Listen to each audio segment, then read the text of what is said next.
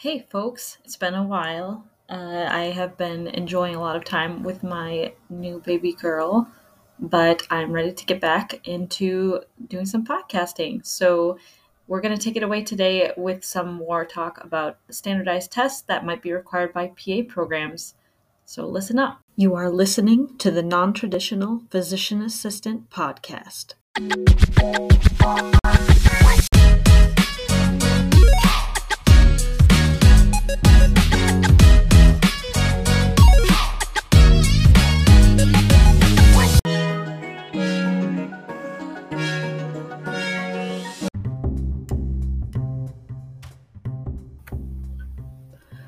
So, when you're talking about PA school, it's important to think about the standardized tests. Many programs, actually all programs that I know of, require some form of standardized test. And I think the main reason for that is just that it is one area where they can compare applicants side by side and get a clear answer on who has done better or who has performed better on those tests. Now, if you're a great test taker, you might not mind this too much other than the expense and the time involved. But if you're not a great test taker, these are a little bit difficult to work on and study for. Personally, for my programs, I did have to take 2 of these 3 exams, and other programs encouraged the 3rd one. But every program is different, so you really have to look at the requirements on their website as to what they really want for standardized testing. So the 3 standardized tests that are most often required by PA programs are the GRE, which is the Graduate Record Examination, the CASPER test, and the PA CAT. The GRE is kind of a general test, and it has been around for a long time. Although a lot of programs agree this might not be the best way to determine if an applicant is going to do well in PA school. Again, like I mentioned before, it is a way to compare applicants side by side and see how they do. So the GRE consists of a qualitative section, which is reading comprehension, English, language, and vocabulary, things like that. And the other section is a quantitative section, which is math-based. And then the final section, usually included in the GRE general test, and that PA schools like to see, is the writing section. So for the GRE, for each section, you score a certain area. And typically, they say that a combined score for the qualitative and the quantitative exams in order to get into PA school is 300 or higher.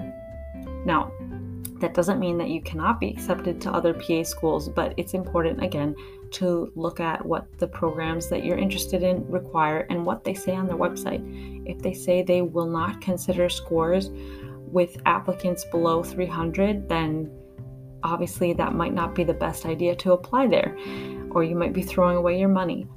But a lot of times PA schools just want to see applicants score around the 50th percentile for each section.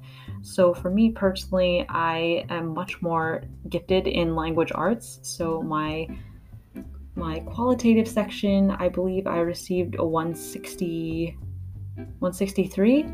And for the quantitative section, I believe I received a 149. However, the 149 was actually not 50th percentile. At the time I took it, I think it was 48th or 49th percentile, but I was fine with that. Over time, it looks like it's gone down a little bit more to about 46th percentile. But again, you want to be close to the 50th percentile. I also, as far as the writing section, that is scored out of 6 points total. A good score for that is 4 points or above, typically, and you can get a score based on tenths, increments of tenths. So you can get a 4.3, or you can get a 4.5, or you can get a 5.0. I think typically they do stay with the 0.0 or 0.5 amounts, but not always. So in total, like I said, again, 300 is a good score for combined qualitative and quantitative sections, and then for writing section, 4 points or above is usually good. For how to study and prepare, I personally used Kaplan, which is a book. That was a few years back. I did take the test in 2019, but other people have recommended Magoosh, which I believe is online and also an app. There is also ETS, is the company that actually puts out the GRE exam, and they provide their own study materials and their own practice tests. And I think they had, back when I took it, there were maybe 2 practice tests online for free through the ETS website. So that's a great resource for sure to see more like what you might do on the actual test. The total test length is about 3 hours and 45 minutes. And as for the cost for the GRE, it is, from my looking up my brief research, about $205. Now, the GRE test used to only be able to be taken at a testing center like Prometric or something like that. That's where I took mine. But now, because of COVID, they do allow you to take it online with a virtual proctoring system. I've heard mixed reviews about that, and some people prefer to go in person. Just know that if you go in person, you are going to be in the same room as other test takers, and so they do, at least where I took it, they did supply big earphones to kind of block out other sound, but I could still hear a little bit of other people's keys tapping and things like that. So if you are going to be easily distracted, maybe taking it at home is a better bet. If you're very worried about the technology working out, then maybe doing it at the testing center is best. The second test I mentioned that a lot of programs are requiring is the Casper test. So the Casper test is a situational judgment test, which is supposed to assess your levels of social intelligence and your professionalism. It is actually often known as if you go to their website, it's ALTIS Suite. And the ALTIS Suite test includes the Casper test plus another additional optional test, which is the snapshot test. And I'll get a little bit more into detail about the difference between those. But for me, I think I had one program that wanted the Casper test and snapshot. And then I had some other schools that only cared about having the Casper test done. So it's up to you. The snapshot is no additional cost, so it doesn't hurt to do it. But basically, since I'm talking about it, the Casper test is comprised of a lot of situational videos that show a story or a scenario, and it's kind of a difficult situation, so they want you to see how you respond in that scenario. What advice would you give your coworker, or what would you do if you were in this particular scenario, in this particular character situation? And so the areas that it's actually testing for, it's testing for empathy, compassion. There's a lot of different other areas that it's checking on your moral judgment, your honesty, humility, all kinds of things like that. You can actually find it on the website. If you look up ALTIS Suite or Casper test, you will be able to find that. PA schools require it, and a lot of med schools as well require it. So basically half of the test, as I was starting to talk about, you get these scenarios throughout, and all the scenarios are presented to you either as a text or as a video, a lot of times as a video, I believe. And so the first half of the test, from what I recall this last time around, I had to type out my responses, and I was given a certain amount of time to respond to, I think, 3 different questions. I think I had about 5 minutes to type 3 different answers to those questions.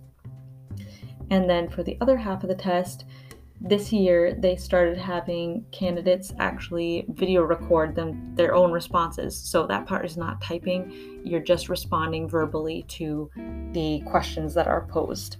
And I think they present them one at a time, and you're given about a minute to respond to each question, if I'm remembering correctly. So it's really important, because the video is part of the test now, that you dress professionally, because even though they say that they don't want bias to play into it, if you're not dressed the best or if you're in your pajamas or something, inevitably it's not going to reflect well on you if you don't look nice in the video. So that's important to keep in mind. As far as snapshot, if you end up taking that, that's basically like a mini interview where you're given a text with a question. And I didn't have to do this year, so I'm just doing this based on my memory right now. But I think it's similar in that you're answering an interview question and you have roughly a minute and a half, maybe 2 minutes to respond to that question. Again, you're on video for that, so you want to dress professionally. And as far as the Casper test length, the Casper itself, not including the snapshot portion, if you need to do that, Casper itself is about 100 to 120 minutes long.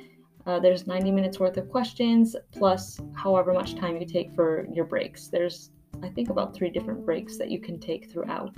And there is, in the beginning, there's also testing out your mic, testing out your video, your audio, making sure the connection is good and all that. For the Casper test, you are able to take that pretty much anywhere. You cannot take it at a test center, but they don't have any agreement with test centers to take it, but you need to make sure that it's quiet. I think the directions say that there can be no one in the background, and obviously you have to record some responses. So again, you want really good privacy, your own little space where no one's gonna walk in on you. You're not gonna hear the dog barking in the background or children running into the room when you're taking the test, hopefully. Although that did happen to me at the end of my test. My son ran in, but I think I was just clicking on the end the exam button right when my son ran in. So luckily I was not disqualified for that. But yeah, it can be intense. It does take a little time, so make sure you plan ahead for that.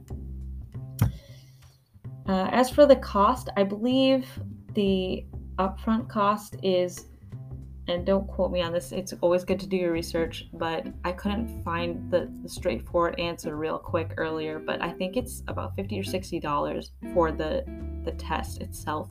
And then for each program you send it to, it's another $10, I believe. Or it might be $50 and then $10 for each program you send it to. And you can take the test and have it sent to people or to programs after the fact as well. If you decide to add on programs, that's fine. As for the PA-CAT, that is the last exam that could be required. The PA-CAT is, I never had to take this exam, so I'm speaking purely on what I've been able to dig up in a little bit of research, but it's specifically geared toward assessing students' scientific knowledge and academic preparedness for PA school.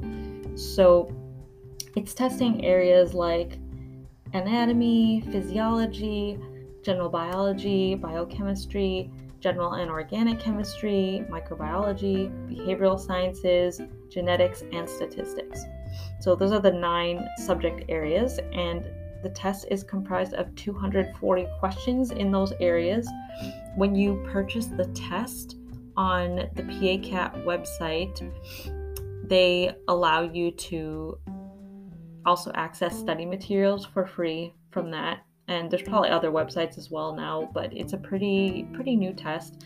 So study materials are mainly available on the PA-CAT website as far as I can tell. The test itself is supposed to be about 4.5 hours long, and the cost for it is $228. I believe for the GRE and for the PA-CAT, there are waivers that you can fill out, just as a side note, in order to potentially not have to, if you're short on income or short on cash, you might be able to qualify for those fee waivers. but I'm not really sure how that works. I just saw a little bit of it advertised because it is steep paying. If you had to do the GRE and the PA-CAT, I don't think there's many programs that require both, but if they did, that would be, mid $400 that you're spending. So that's a lot. It's not cheap. So anyway, I think the Casper test and the PA-CAT, they're both newer. So if you don't do amazingly well on them, it's not the end of the world, probably.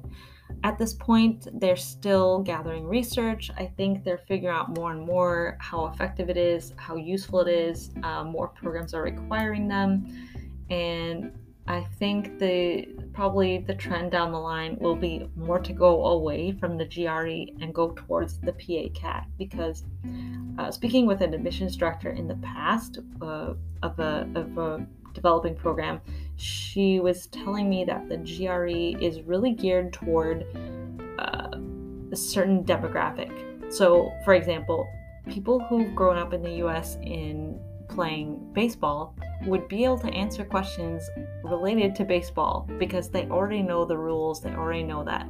But someone who moved here from India, for example, or someone who moved here from another country, maybe after their childhood, and they aren't familiar with baseball, or they're not interested in baseball, they might have a harder time answering that same question just because they're from a different place. Also, language barriers can be an issue, and if a PA program really wants to be diverse and welcome applicants who come from different backgrounds where maybe English is not the first language spoken, but a second language, then it's not really the best exam that way either. So I think, as I mentioned, programs are going to move away more from the GRE. And besides the fact that it hasn't been shown to be a great indicator of how people do in PA school. I don't really know a whole lot about the scoring for the PA-CAT, but as far as the Casper test goes, I can tell you that when you receive your score, your schools will receive the score first, and then I think about a week later, the applicants receive their scores. I think it ends up being about 3 weeks after you take the test, depending on how crazy it is at that time for test taking. But usually you receive a quartile score. So you can score in the 25th quartile, the 50th quartile, the 75th quartile. And basically, if you're in the 75th quartile, you scored better than, the same as or better than 75% of people who took the exam. 50th quartile, you scored better than 50% of the people who took the exam, so not bad. So, and so on and so forth. And I've heard of applicants who did not score super well on the Casper test and they got into PA school. Similarly, I think the PA-CAT at this point, you could probably not do, within reason, you could probably not do super amazing and still get into a program. But they are going to be able to compare your score to other applicants. And so if there's a lot of applicants who do a lot better than you, they might kind of have some doubts about how you're going to do in PA school, since that is the scientific academic aspect. So I think that's kind of an overview of standardized tests. Again, I am not an expert on these things by any means, but I'm always happy to answer questions, try to provide more resources for you guys, and just let you know what's going on and what's required by PA schools, what is part of the process to becoming a physician assistant. I will see you guys next time. Have a great day.